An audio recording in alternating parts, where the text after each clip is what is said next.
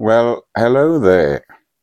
Glad you are able to join me again as we continue with how to salvage our youth. And we've been going through different topics, talking about how we can help our youth to face a hostile world and a hostile environment. Well, one of the skills that are very important that we teach our children is people management. The other very important skill is teaching our children how to coordinate with others. You see, in this world, we are talking past each other. You know, there is television that is keeping us busy. There's newspapers and the written word. We've got smartphones today that we are all glued to all the time because of the attraction of social media. So our children, including ourselves, we are always busy, but there is actually no real engagement. Multitasking is good. Maybe as you are listening to me right now, you are doing something else besides just listening and you are multitasking. But you see, that also is a root of most of the problems that we have, that we are busy with other things.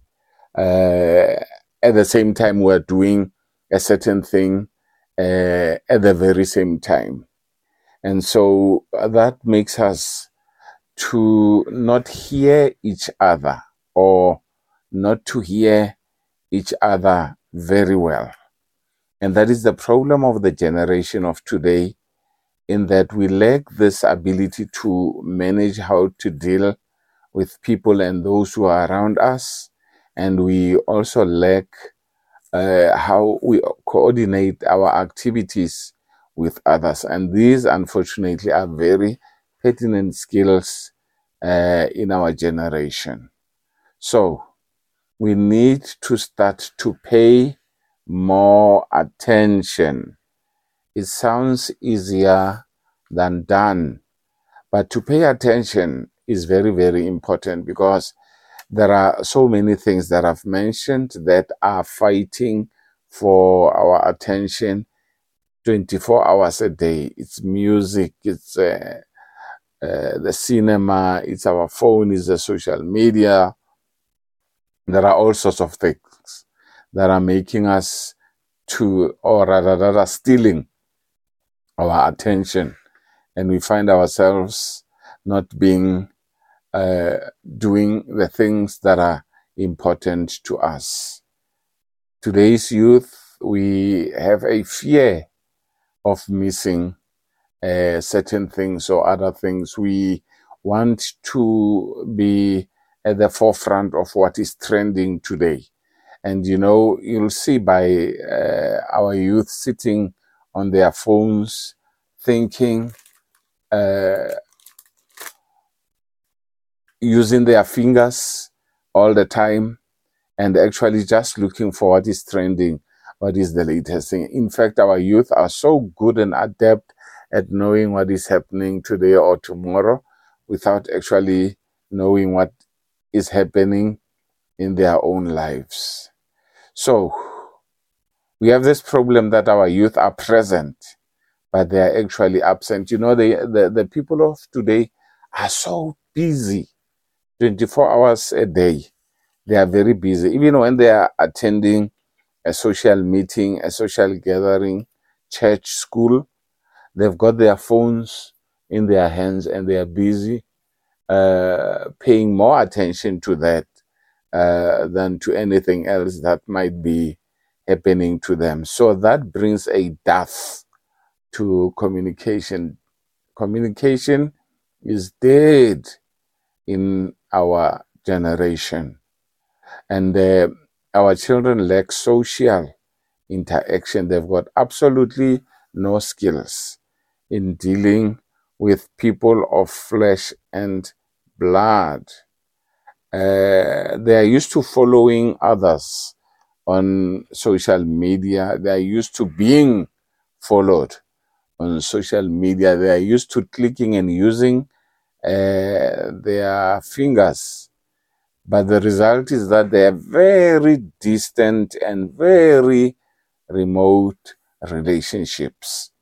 And that is where we come in as adults, how to help them to be able to relate and to coordinate with others and to be able to manage living with real people. One of the important things that people talk of today is living the moment. Many of us, we are not living at the moment. We might be a family sitting together at lunch or at a picnic, but we're actually all holding our own phones and not interacting. We're interacting with everyone else but the people that we see. So my humble suggestion is that as families, we should have times when we ban use of screens, any type of screen. Maybe just choose a day on a Thursday that today we ban television, we ban all cell phones, we ban all social media. We all just sit around the table and we improve how we talk, how we coordinate, and how things should happen. One of the big things that is happening to us in South Africa is that of load shedding. And because there are periods of time when we do not have electricity, it forces us. Sometimes you don't have a network, we don't have Wi-Fi.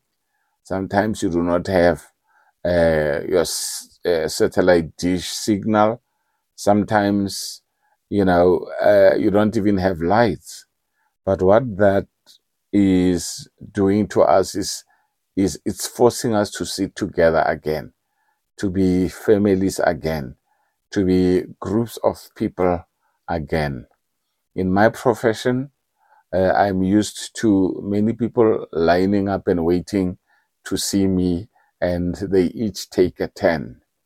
And I can tell, sitting on the other side of the wall, the relative age groups of people who are coming to see me without even have a look at them. If it's full, but it's very, very quiet, I know it's young people and they are all on their phones. They'll never talk to each other. If it's full and it's very, very loud and noisy and exuberant and there's laughter and people are interacting, I know that it's a geriatric population that is sitting outside. So you can see that it's a generational thing. And therefore, the young people don't interact amongst each other in a coordinated, good way. And also, they do not interact with the older generation. So these times of load shedding are actually good at fostering times when we can be away from our screens, away from outside influence, and we can be able to interact with our families, with our children, in a much more meaningful way.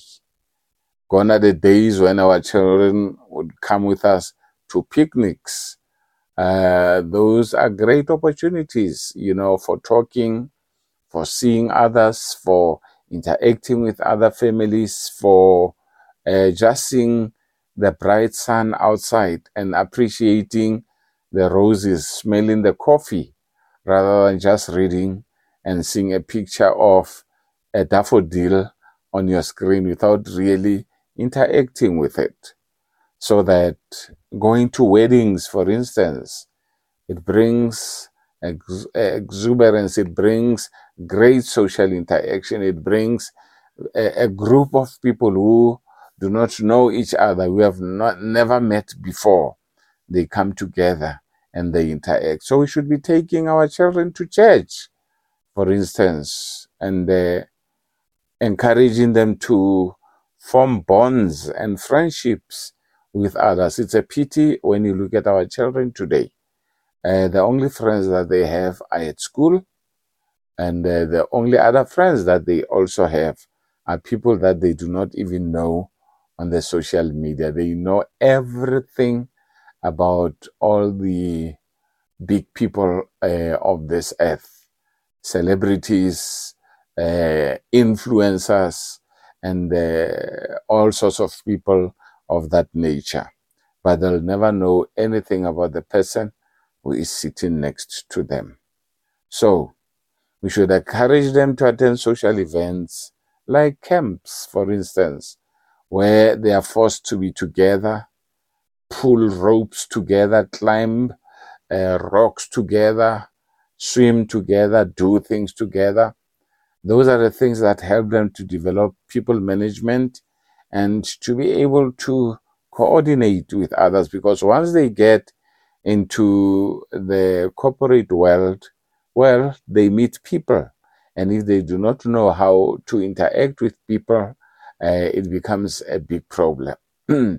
They lack coordinating with others. So it's important for us to encourage them to go and volunteer, go to a hospital casualty somewhere, learn a first aid course somewhere, learn extracurricular skills, do sports at school, do certain group activities that will help them to grow in their lives. These are very, very important. Of course, in this hostile world, for instance, in South Africa, we've got to allow our children only to go to safe spaces.